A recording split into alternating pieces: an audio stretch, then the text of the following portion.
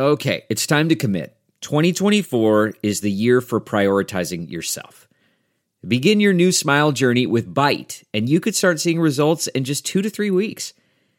Just order your at-home impression kit today for only $14.95 at Byte.com. Byte clear liners are doctor-directed and delivered to your door.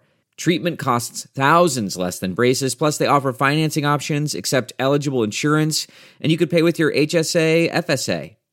Get 80% off your impression kit when you use code WONDERY at Byte.com. That's BYTE.com. Start your confidence journey today with Byte. Republicans have finally chosen a Speaker of the House, Mike Johnson, out of Louisiana. I've known Congressman Johnson for quite some time. And while he and I differ a little bit as it pertains to former President Trump, I do think he's a good man. We just vehemently disagree on one particular topic, and that's okay because in America, you're entitled to disagree. But we're not talking about that topic today. We're talking about a topic that has concerned me over the past several weeks, ever since Hamas murdered over 1,400 Israelis, slaughtered Jewish individuals. It has caused the entire international community to focus its attention on the conflict. But what's even more troubling is the level of prevailing anti-Semitic rhetoric and protest that we're seeing in the United States.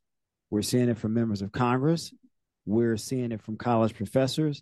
And unfortunately, we're seeing it in a growing number of our young people on college campuses. Well, I wanted to bring on a dear friend of mine who also happens to be a Jewish brother, Joel Rubin. He's a friend of the show. Democrat running for Congress in Maryland's 6th congressional district. He's also the former Obama Deputy Assistant Secretary of State. He's a national security expert, a Jewish leader, and he's also a fellow creator on CenterClip. And as you know, this Saturday is my CenterClip Saturday, so make sure you go to the website and check out CenterClip for all things political. It is a great website, and I got a feeling you'll like it. So that's centerclip.com. Again, that's centerclip.com. Joe, welcome to the show.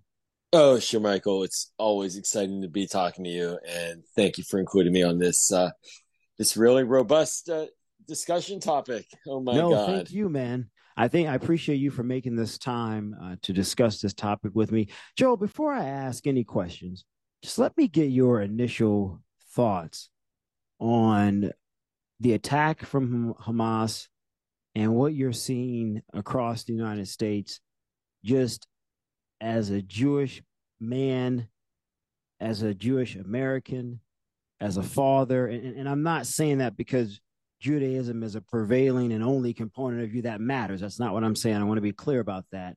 Yeah. But it is an important aspect of who you are, any more than me being black is an important aspect of who I am, right? And so tell me, just what are you feeling? What are your friends feeling? Your family? A combination of fear and rage.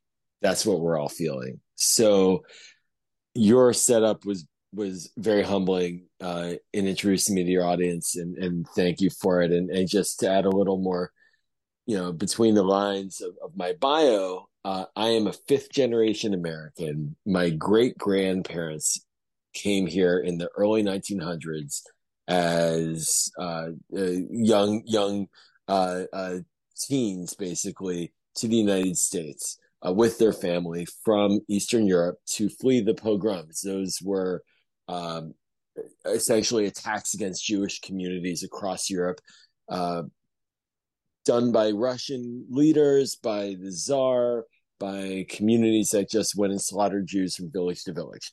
So my family's been here for about 120 years. 5th-generation American. My grandparents were born here, and my father was in the military. My grandfather served in World War II. He and his 5 other brothers were in World War II fighting for the United States against the Nazis. And so that's sort of the arc of the history of my family. And then in Jewish history, of course, during that period, there was the Holocaust and the State of Israel's founding. And we have a lot of family in Israel that my great-grandfather, the immigrant, went to find after the Holocaust and recover, essentially support and help them survive after the Holocaust. found our family there, and we're still in touch. And so my sort of mindset is spanning 100, 120 years of Jewish life. And from the immigration and fleeing violence in Europe to the stories of the Holocaust to the founding of the state of Israel to today, the modern Jewish life and world that we live in. And I grew up in Pittsburgh, which was the scene of the most horrific mass murder of Jews in the United States, in my neighborhood in Squirrel Hill. Tomorrow is the 5th anniversary of that. Friday, the 27th, the 5th anniversary of the slaughter of Jews at the Tree of Life Synagogue. So I've really kind of seen it firsthand and experienced it. And I have 3 young daughters in Maryland. They're teenagers, and they're experiencing life as mixed race children, Jewish, Buddhist, mixed and engaged in a lot of different cultural stuff. And so for me to see what's happening now is so stunning, because it brings all these threads together for the Jewish community to have watching the terrorist attack, the assault, the unprovoked assault by terrorists crossing a border to murder young women and men, children, babies, beheaded, Holocaust survivors, kidnapped and stolen and taken into Gaza. This brought up all that memory that I was referring to. This brought up our sort of cultural DNA of deep fear of pogroms and slaughter that we fled, and then of Holocaust and genocide. And then you combine that with the chants today now of from the river to the sea, Palestine will be free, of language of annihilation of the state of Israel, of a second Holocaust, of Jewish students now across the United States being harassed because they're Jewish. This is deeply disturbing and traumatic for American Jews who have a deep connection to and place in American society and have worked very hard to build a more open, progressive, tolerant, religiously diverse country. It is a real shock to our system. And so I'll close by saying I'm disappointed, I'm angry, I'm frustrated.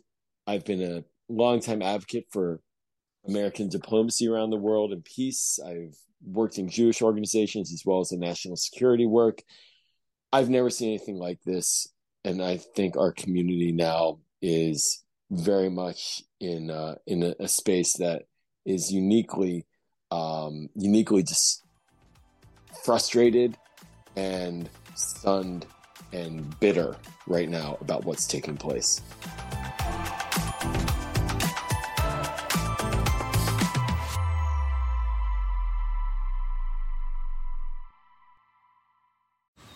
Man, that sunset is gorgeous. Grill, patio, sunset. Hard to get better than that. Unless you're browsing Carvana's inventory while you soak it all in. Oh, burger time. So sit back, get comfortable. Carvana's got thousands of cars under $20,000 just waiting for you. I could stay here forever. Carvana, where car buying meets comfort meets convenience. Download the app or visit Carvana.com today. Delve into the shadows of the mind with Sleeping Dogs, a gripping murder mystery starring Academy Award winner Russell Crowe. Now available on digital. Crowe portrays an ex-homicide detective unraveling a brutal murder he can't recall. Uncovering secrets from his past, he learns a chilling truth. It's best to let sleeping dogs lie.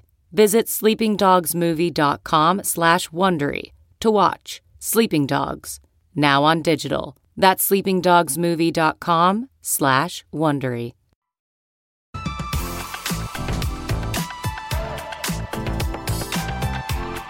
Joel, when you see, the one professor out of New York who made some very incendiary remarks that he stated was taken out of context. Yeah, no, it wasn't. There's video of it. Yeah, there's a video. I want to get your thoughts. He essentially said that the Palestinian people should be happy about what occurred. When you hear rhetoric and language like that coming from academics who are charged with educating and preparing the next generation, not in terms of what to think, but how to be objective and methodical thinkers to formulate ideas and assessments on their own. Do you think that's happening when we hear that type of rhetoric? Or are you concerned? What should parents do? Is there anything we could do as a society to have a level of balance coming from academics, who a lot of young people look up to? I mean, it's really funny, Sir Michael, for me right now to communicate in the way I'm about to communicate. I come from the progressive side of the Democratic Party in my politics. I have been an active voice for supporting diplomacy between Israel and the Palestinians, a two-state solution as the goal, where Palestinians have a Palestine, have a state, have independence and security they deserve. And that's good for the long-term security of Israel. I was the Jewish outreach director for the Bernie Sanders presidential campaign, working in coalition with diverse partners on issues of social justice and peace and the kind of vision of an America that promotes peace and tolerance and understanding. What I'm seeing and what we're watching and witnessing at the college campuses is the antithesis of that. It's the kind of hate and anger that people from my side of the aisle, considering, we'll talk Republican, Democrats, right? From my side of the aisle, our smug side loves to point to the Republicans and the white supremacists and say, they're the haters. They're the haters. Well, guess what? It seems like hate has a lot of homes these days. And that kind of language that you're describing at universities of singling out individuals because they're Jewish is hate speech. And it doesn't matter who's speaking it. It's just hate. You don't get a pass because you're a liberal professor if you're trafficking in glorifying the mass murder of civilians. That's just hate. And that's what that professor was doing. And so it's sort of like pent up frustration and it's sort of bottled up, anger at Israel. Now Israel is getting sucked into the language of global human rights and anti-colonial activity and language like that, which is I find surreal, because Israel is anything but a colonial enterprise. If anything, it's the sort of like opposite of colonialism. Jews were wandering for a couple of thousand years before we were able to get a toehold in a place of survival after the Holocaust. This is not an implant of foreign occupation. Jews are indigenous to the land of Israel. And here it is now. It's being reframed as if it's some kind of implant by the West and colonists and must be expunged. A country of nearly 9 million people born there for multiple generations, expunged. It's really grotesque. And it's deeply, deeply problematic that the next generation is getting taught such falsehoods. But there we are right now. I think you're right. And I think it's concerning. And I think hate is spreading around. You look at the college campuses from California to New York to our very own backyard at George Washington University. I don't know if you saw what happened there a few days ago with the students on the library campus putting up the signs or on the library, I should say, on campus, putting up the visual sign from the river to the sea. Thanks to our martyrs, talking about the Hamas fighters. Did you see that? And George Washington released a statement, and boy, it received a lot of rebuke from a lot of people, Jewish people and non-Jewish people, saying this is not enough. What are you guys doing as a college to protect your Jewish students? Joe, what advice would you give to institutions who seemingly are afraid to criticize Hamas? I mean, I think it was either UCLA where a bunch of their professors, I believe in one of their minority programs of different ethnic programs, I should say, signed a joint statement telling the university not to to call Hamas a terrorist group because it was insensitive to say that. And I was baffled by that. I'm sorry. The profound ignorance and the depths of that ignorance knows no bottom. Joe Biden said it best. Hamas is not and are not the Palestinians. It is not the Palestinian people. And, you know, I laugh because it's like, sometimes you better just shut your mouth, right? Like, that's all I can say. Just like shut your mouth. If you don't know what you're talking about, don't talk. Hamas is a terrorist organization whose charter is dedicated to wiping out and murdering all Jews, period. It is dedicated to the elimination of the state of Israel. That means a mass extermination, a Holocaust.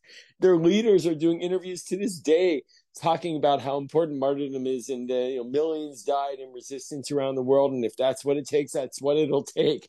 I mean, who the hell thinks that is nothing but a death cult? And how does that help the actual people of Palestine who deserve a state, who deserve freedom, who deserve peace? It doesn't. Hamas, in fact, has been diverting for 15, 20 years foreign aid given to the Gaza Strip to build an underground network of tunnels to supply themselves and fortify themselves for an onslaught that they're going to get, and to launch rockets. They don't care about the Palestinian people. This is not a resistance. This is a death cult. A resistance is Mahatma Gandhi. A resistance is Martin Luther King. A resistance is the use of arguments and peace and persuasion. Hamas didn't send a diplomatic letter to Tel Aviv in a rocket asking for peace negotiations. They sent people over the border to slit the throats of babies.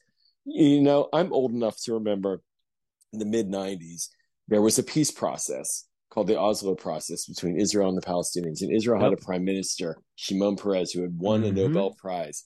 He was the prime minister because the previous prime minister, named Yitzhak Rabin, who also won a Nobel Prize, was assassinated by a right-wing Israeli for pursuing peace. That's how dedicated Israel was to peace. Their prime minister was murdered for pursuing peace, and the next one up had won a Nobel Prize. And he was engaged in negotiations with the Palestinians. And guess what Hamas did? He was engaged with the PLO leadership, the Fatah party, Yasser Arafat. Guess what Hamas did? They went into Tel Aviv and they committed suicide bombings and they blew up buses and they killed scores of Israelis. That's what they did. They undercut him. And then guess who won the election as a result of that terror? Benjamin Netanyahu. So I can't handle people saying this is Israel's fault. For example, there's no diplomacy, therefore Hamas had to do it. That's not true. Hamas is a spoiler. They intend to prevent peace. They intend to harm their people because they do not want to live in peaceful coexistence with the state of Israel. Joe, I'm going to take a quick break. Hold that thought because I think I want to follow up. Guys, this is the Shermichael Singleton Show, and we're talking about the rising threat of anti-Semitism in the United States of America and around the globe, as well as Hamas attacking Israel, killing over 1,400 Jewish individuals, men, women, and children. My guest, Joe Rubin, dad, husband, Democrat for Congress in Maryland's 6th Congressional District, former Obama Deputy Assistant Secretary of State, national security expert, Jewish leader, and Centerclip creator. Check out centerclip.com. We'll be right back after this.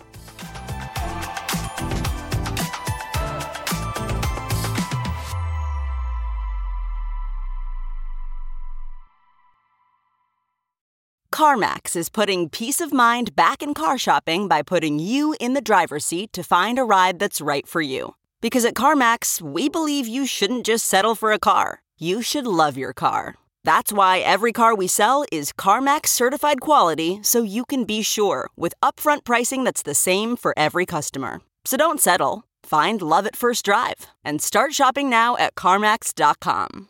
CarMax, the way car buying should be.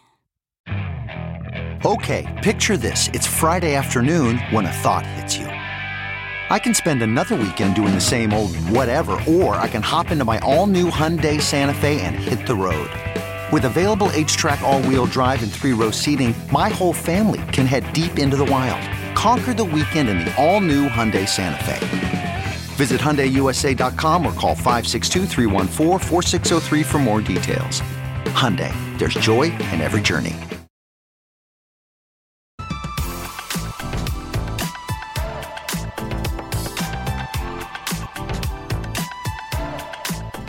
The real short of it is that Israel was engaged directly in negotiations with the Palestinians in the 90s on a peace process sponsored by the United States called the Oslo process that created the Palestinian Authority that still governs the West Bank today. But Hamas hated that because that was moving to normalization between Israel and the Palestinians, where there would be two states, meaning Israel and Palestine, living in peace side by side. And Hamas upended that by launching waves of suicide bombers into Tel Aviv and into Israel proper, killing scores of Israelis. It politically damaged Shimon Peres, the prime minister who was negotiating peace. It made him look like a fool, and he lost the election to Benjamin Netanyahu, the Israeli prime minister, who is essentially still prime minister today, from the political party in Israel that opposed peace negotiations. So Hamas won. And so, that's what Hamas stands for. They don't stand for peace and reconciliation and negotiation. In fact, just because people don't understand this, and this is to your point about college campuses, they don't know the actual history or facts. God bless, I'm old enough again to remember. So Joe, yes. Pause there. Yes. There. Explain the history and facts, because I had a debate with someone on a show I was co-hosting. I'm not even going to get into the program. I'm not even going to name the individual, but boy, it made me irate. And she kept talking about Israel, being colonialist and this apartheid state in Gaza. Woo. And she went on and on and on. And I disputed those facts. But go ahead and give the history so that people can actually understand, because I think there's this prevailing counter narrative that's growing that Israel is somehow almost enslaving. I've heard one person use this term, an activist, in a very viral video, enslaving the Palestinian people. So I am going to say this as a person of the left, and maybe that will give me a little bit of credibility. as a person of the Democratic Party and the progressive side of the Democratic Party, who has, again, spent a lot of my time working to advance peace between Israel and the Palestinians. I helped found an organization called J Street, which is the alternative to AIPAC, the traditional pro-Israel lobby. J Street's to the left. I was the Sanders campaign's Jewish outreach director. I am not a shrinking violet on these issues in the Jewish community. And I'm respected for that because I care about Israel and I care about peace. So I'm going to say something very direct, and it is accurate. Israel is not a colonist enterprise. There are no slaves in Israel. It is not a white supremacist state. Israel is a country that was founded in 1948 as the Jewish state. Today, nearly 25% of Israel's citizens are Palestinian because many Arabs at that time were in the state after its founding. And it was founded in 1948 after the United Nations voted to recognize it as a state. And the Arabs rejected an opportunity then to have a state and started a war against the Jews of Palestine. So the Israelis then created the state. Today, a quarter of the citizens are not Jewish. They are Arabs. They are mostly Muslim with a significant chunk of Christians.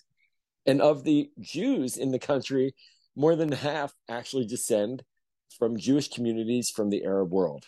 So now, what do you say, Joel, to people who say, but they removed the Palestinians from their original land to give this land to the Israelis? What do you say to that line of argument? I say that there is accuracy in that. It is not at all the exact way that they describe it. I say that the Israelis, the Jews who settled in and moved in when the Turks were controlling that land in the Ottoman Empire, and then the British after 1917, there were Jewish communities spread throughout. There was communal violence between Jewish communities and Arab communities, as well as peace. And it was a disputed territory, and that it was so disputed that the British didn't want to be controlling it anymore and asked the United Nations to devise a plan so they could leave. And it was called partition plan that the United Nations agreed in 1947, 1948, after studying it, would have to result in 2 states for 2 peoples. The Jews agreed and the Arabs did not.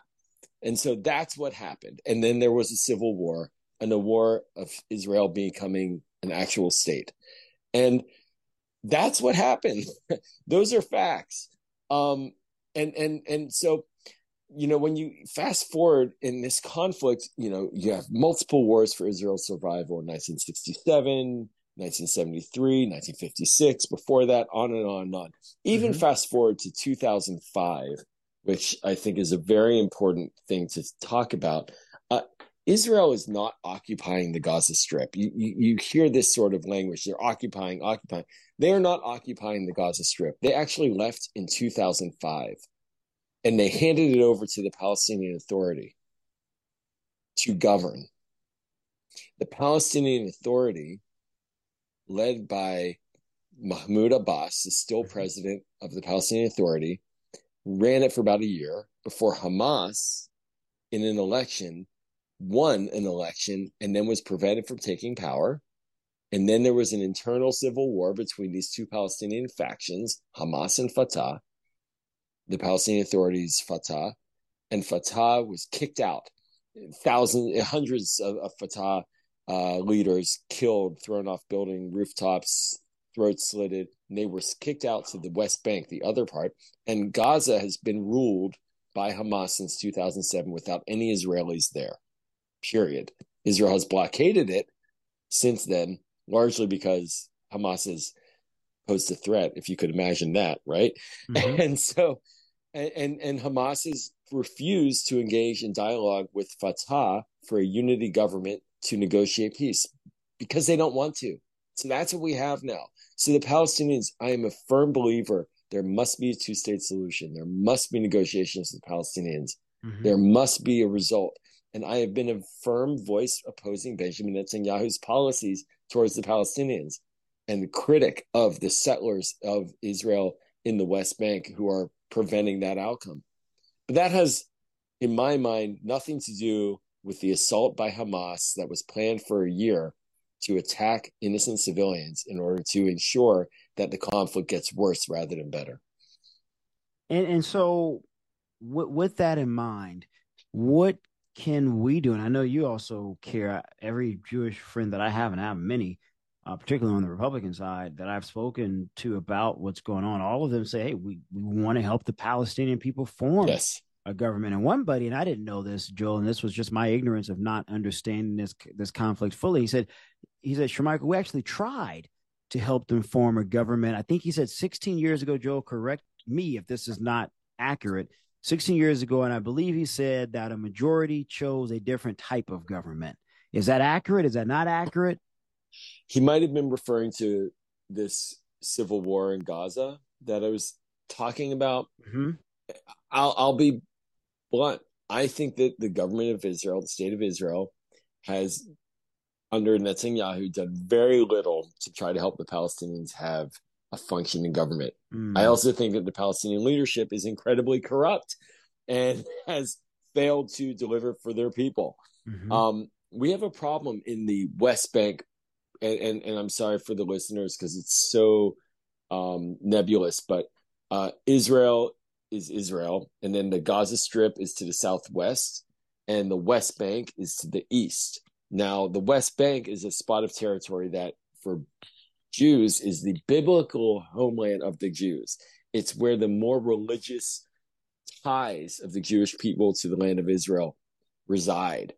So what we have had from the Israeli side, the problem is religious extremism on our side and settlers moving into the West Bank, the historic Jewish homeland, to settle communities there, even though that is the territory where most of the Palestinians live and where they should have a state. And so the settlements have, I believe, become a problem for the ability of the Palestinians to get a state. And those settlements have been encouraged by Netanyahu. So he has not done his level best to help create conditions for diplomacy. All that said, what we have seen from Hamas, from the Gaza Strip and elsewhere, has been nothing short of attempts to annihilate and destroy Israeli civilians and prevent peace.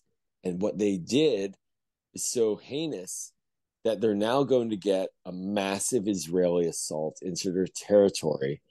And then the global reaction, rather than understanding that Hamas has created this problem, is starting to make these chants that all of Israel should be gone.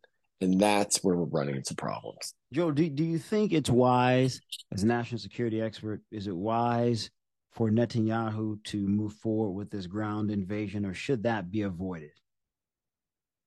This is an incredible and I know that's a tough question. tinderbox. No. Look, I'll just try to lay it out in succinct 20 seconds as I can. The Middle East is a tinderbox. President Biden knew what was coming, and he got out ahead of it, thankfully, by sending aircraft carrier groups to the Eastern Mediterranean to try to prevent any third parties like Iran and Hezbollah from getting involved early. Now, they are threatening to get involved. They're poking and prodding, but it calmed things down to a certain extent.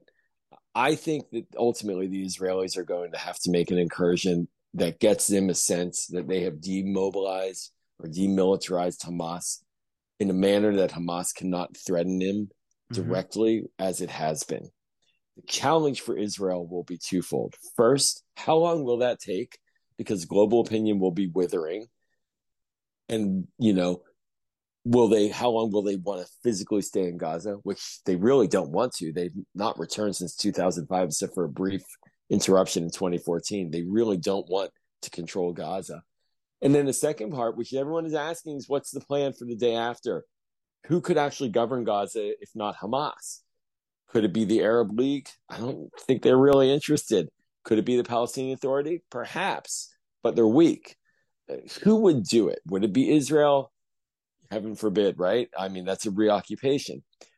But that is the critical question. That's where President Biden has been pushing and asking, and it's the right thing that he's been asking, because Israel needs to think through these answers, just as we needed to think through the end state of our invasion of Iraq, and we didn't really, and it cost us. And so those are the big questions. But I do think for their own ability to feel secure and deter near-term military threats, they're going to have to make an incursion, certainly into the northern half of the Gaza Strip.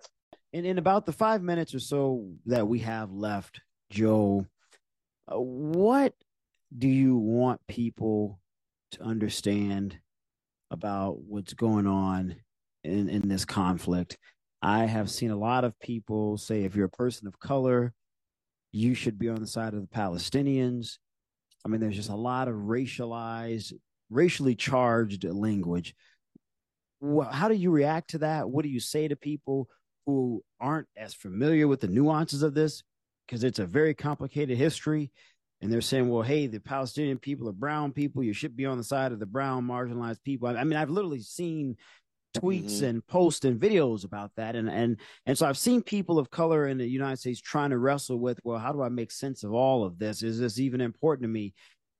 What do you say in the last 5 minutes to folks who are just wondering, where do they fall? Who should they support? What should they think? I think what we all have to do is support peace.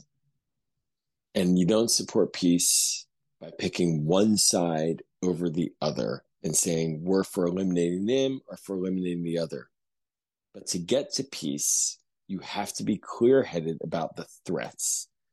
And the threat in this case is absolutely coming from a terrorist organization that is committed to murder and that is committed to violating human rights. That has to be absolutely eradicated. But from an American perspective, what we have to make sure we do is not fall into the simplistic traps, the oversimplification, as I was sort of describing a moment ago. Israelis are people of color. If you go to Israel, you're going to see 50,000 people from Ethiopia, many of whom are 50,000 Ethiopian Jews, many of whom are serving the Israeli Defense Forces. People from Morocco, from Egypt, you're going to see Palestinian Israelis.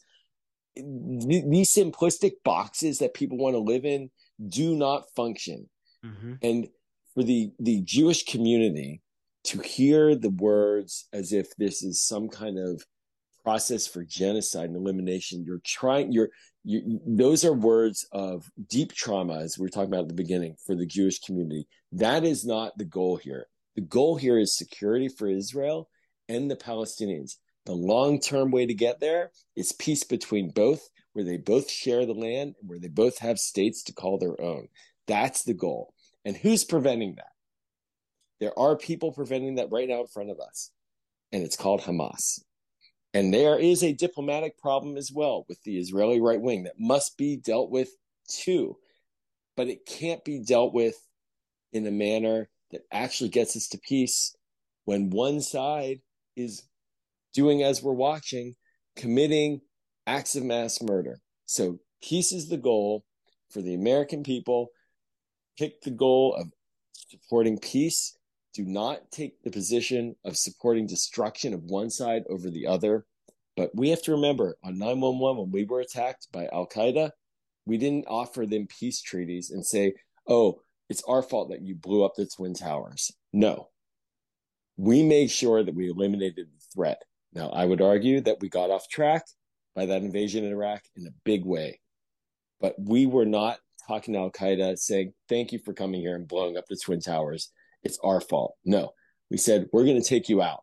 That's how we're going to move the world forward. And I think that's how Americans need to think about this. I think you're absolutely right. Joel Rubin, my guest today, he's a Democrat for Congress in Maryland's 6th Congressional District. Again, he's running for Congress, Maryland's 6th Congressional District. He's a former Obama Deputy Assistant Secretary of State, a national security expert, and a Jewish leader. He's also a creator for CenterClip. Check them out, centerclip.com. Joel, what is your website where people can find out more about your candidacy and the other good things that you're doing? Thanks, Michael. It's rubinformaryland.com. RUBINFOR Maryland.com. Thanks for letting me share that. Rubinformaryland.com, guys. Again, that's RUBINFOR Maryland. Now, if you don't know how to spell that, then you need help. .com. That's Rubinformaryland.com. Also, follow me on Twitter at Joel Martin Rubin. Again, on Twitter, that's at Joel Martin Rubin, at JoelMartinRubin on Twitter, Joel Martin Rubin. And again, that's Rubinformaryland.com. Joe Rubin, I appreciate you for joining me. This is the Shermichael Singleton Show. We're going to take a quick break, and then I am coming back with my thoughts on the next Speaker of the House. This is the Shermichael Singleton Show. We'll be right back after this.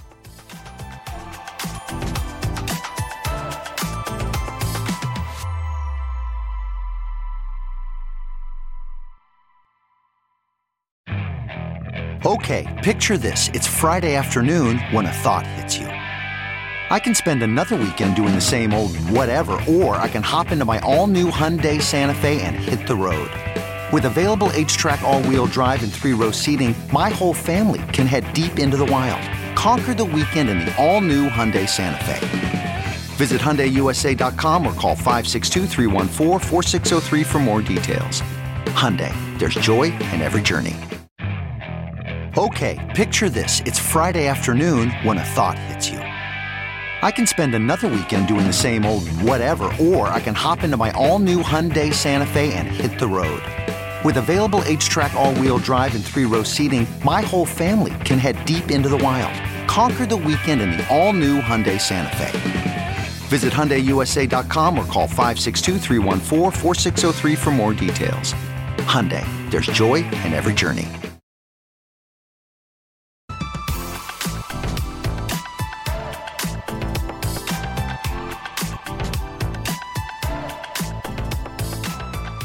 Rubinformaryland.com and follow him on X, formerly Twitter, at Joel Martin Rubin. I want to talk a little bit about the new Speaker of the House.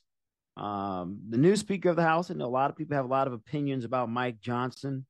I've had an opportunity to know Mike Johnson for quite some time, and while he and I don't agree necessarily on everything as it pertains to the former president, it's kind of hard when you've known someone for a long time, publicly or privately rather, and then in politics it makes it complicated because people say, well, why would you support this person? Because of this with Trump or X, Y, and Z things. And as I told a buddy of mine who texted me, I said, dude, I've known this guy for a long time before any of this stuff. And so because I disagree with someone on this particular issue, am I now to just throw away a relationship I've had for a very, very long time? That's kind of hard to do. And so again, we may have our differences, but the beautiful thing about this country is that people are entitled to have differences. They just are. And I just think my hope is that as things move forward in this country, my hope is that we get better in terms of discussing politics. My hope is that we get better at having disagreements. And my hope is that, the truth is not subjective. Like a lot of people view truth through the lens of relativism. I think that is going on a lot these days in various ways in our political infrastructure. On the right, you have it in terms of the election being stolen and all of this stuff, which I don't agree with or nor believe. Then on the left, you have it as it pertains to a whole different set of issues. And we could debate and argue which one holds more weight than the other. Obviously, conservatives would say it's worse on the left, and those liberals or Democrats would say it's worse on the Republican conservative side. I will leave that for you to decide for yourself what you believe is the worst of two evils. But the reality is that things in the country just haven't gotten better. They just have not. They've only gotten worse. And you look at what's going on in the international community right now. You have Ukraine fighting for its survival with Russia. A lot of Americans, Democrats and Republicans, are stating, voters that is, we've done enough. We don't want to send any more money to Ukraine when we have a lot of issues in the United States. You have what's going on in Israel and Hamas, and we're expected to send $100 billion, potentially more, based on President Biden's request. Some people aren't very happy about that. We have a serious immigration problem in the country right now. A lot of people are coming into the country trying to seek asylum from really terrible, treacherous places. I mean, the world is just not doing well right now, guys. It really isn't. And whether you're a Democrat or a Republican, my hope is that we should all be able to acknowledge that. And that's why it's important right now in this country for us to have strong leaders with a vision to lead the country forward. And that, in my opinion, isn't Joe Biden. And I don't necessarily know if it's President Trump either, former President Trump either. I think we need new leadership. Now, obviously, it's going to be one of the two men. But I think most Americans just want a fresh start in a new direction. They just want to reset. They want to reset from all the vitriolic rhetoric we're hearing. They want to reset from all the hate we're seeing, all the bigotry we're seeing, all the anti-Semitism we're seeing. People just want a fresh start and a new beginning. But the new beginning, in my opinion, starts with the voters, whether you're Democrat or Republican. The government we choose will be, the government we have, rather, will be no more, no less than the government we choose. That's just what it is. I've seen a lot of people criticize Biden about supporting Israel and saying, I won't vote for Biden. These are the same people who say they dislike Trump. Well, vote for Biden. Trump may win. If that is your position. I hear a lot of Republicans saying, I don't like Trump, but I don't like Biden, so I'll stay home. I'm not going to vote for either. So one of the two will ultimately win. There are enough voting age people in this country who, if they were to come together, they could really become disruptive to the political process. And by that, I mean, we could choose a third-party candidate.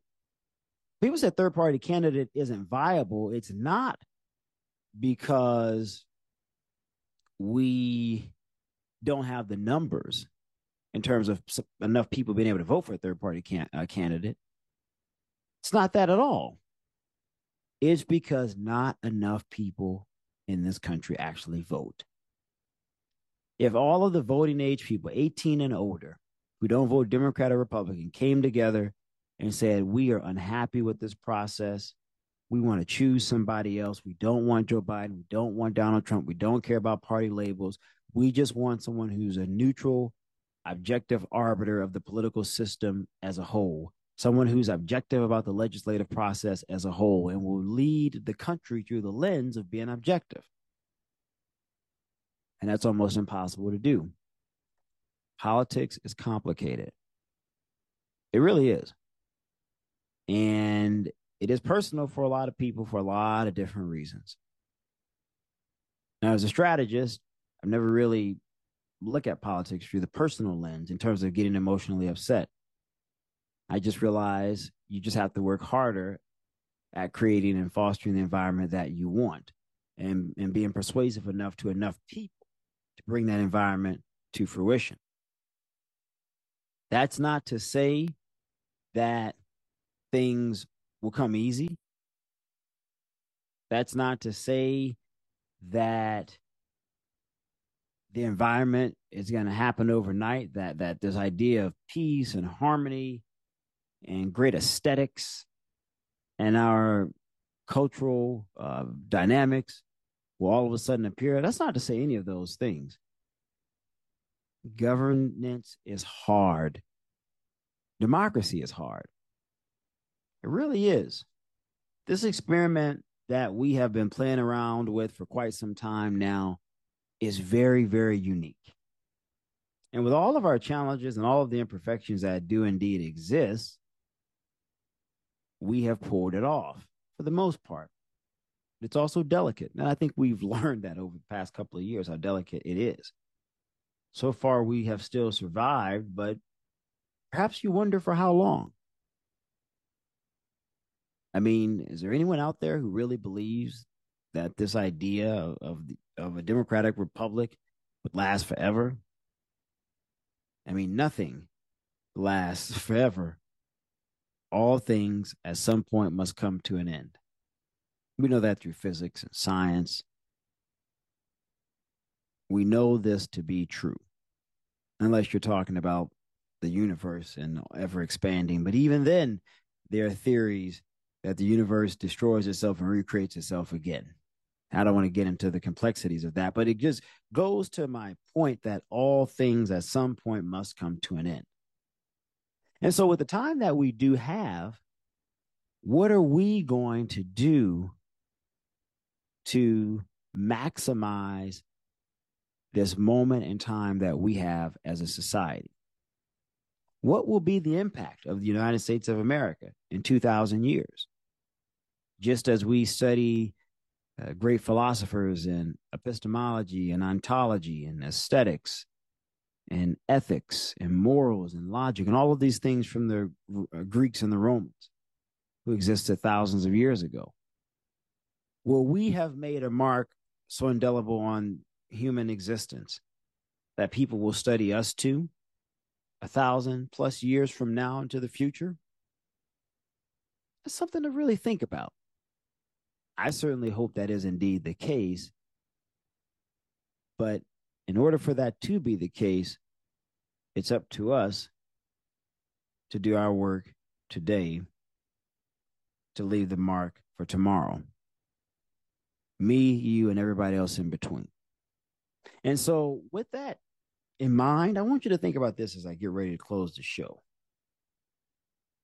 Knowing that our time is limited, not only in existence as individuals, but even our time as a superpower, if you will, it is limited. Every superpower has its run. None of them have lasted forever. The Ottomans aren't still around, but are they? The great Chinese empires aren't still around. The British, Indians aren't still around. And the Greeks and Romans and et cetera, they aren't still around. The Aztecs aren't still around. Mesopotamia is not still around. The great African empires aren't still around. None of those empires, societies, as great as they were, are still around. And so at some point, nor will we.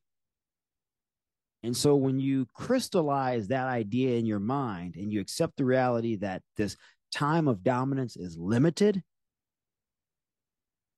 my hope is that it puts things into perspective for you so that you ask yourself, what can I do with this limited time to be a part of leaving an indelible mark on human society? So 2,000 years from now, when people look back and study great modern societies and civilizations, they say, wow, there was something special and unique about the United States of America, despite all of its struggles and imperfections.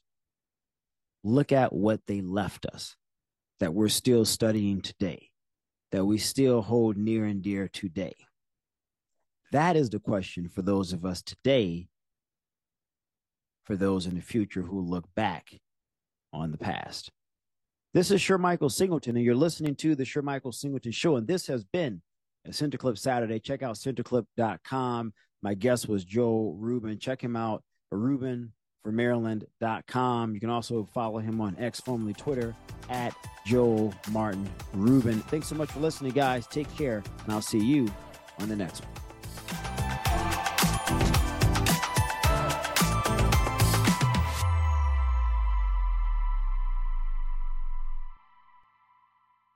One, two, 3, 4. Those are numbers, but you already knew that.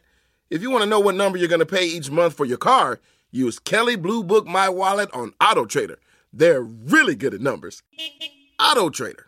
Support for this podcast and the following message come from Corient. Corient provides wealth management services centered around you. They focus on exceeding your expectations and simplifying your life. Corient has been helping high achievers just like you enjoy their lives more fully, preserve their wealth, and provide for the people, causes, and communities they care about. As one of the largest integrated fee-only registered investment advisors in the U.S., Corient has deeply experienced teams in 23 strategic locations. Corient has extensive knowledge spanning the full spectrum of planning, investing, lending, and money management disciplines. Leverage Corient's exclusive network of experts to craft custom solutions designed to help you reach your financial goals, no matter how complex they may be. Real wealth requires real solutions. For more information, connect with a wealth advisor today at Corient.com. That's Corient.com. Corient.com.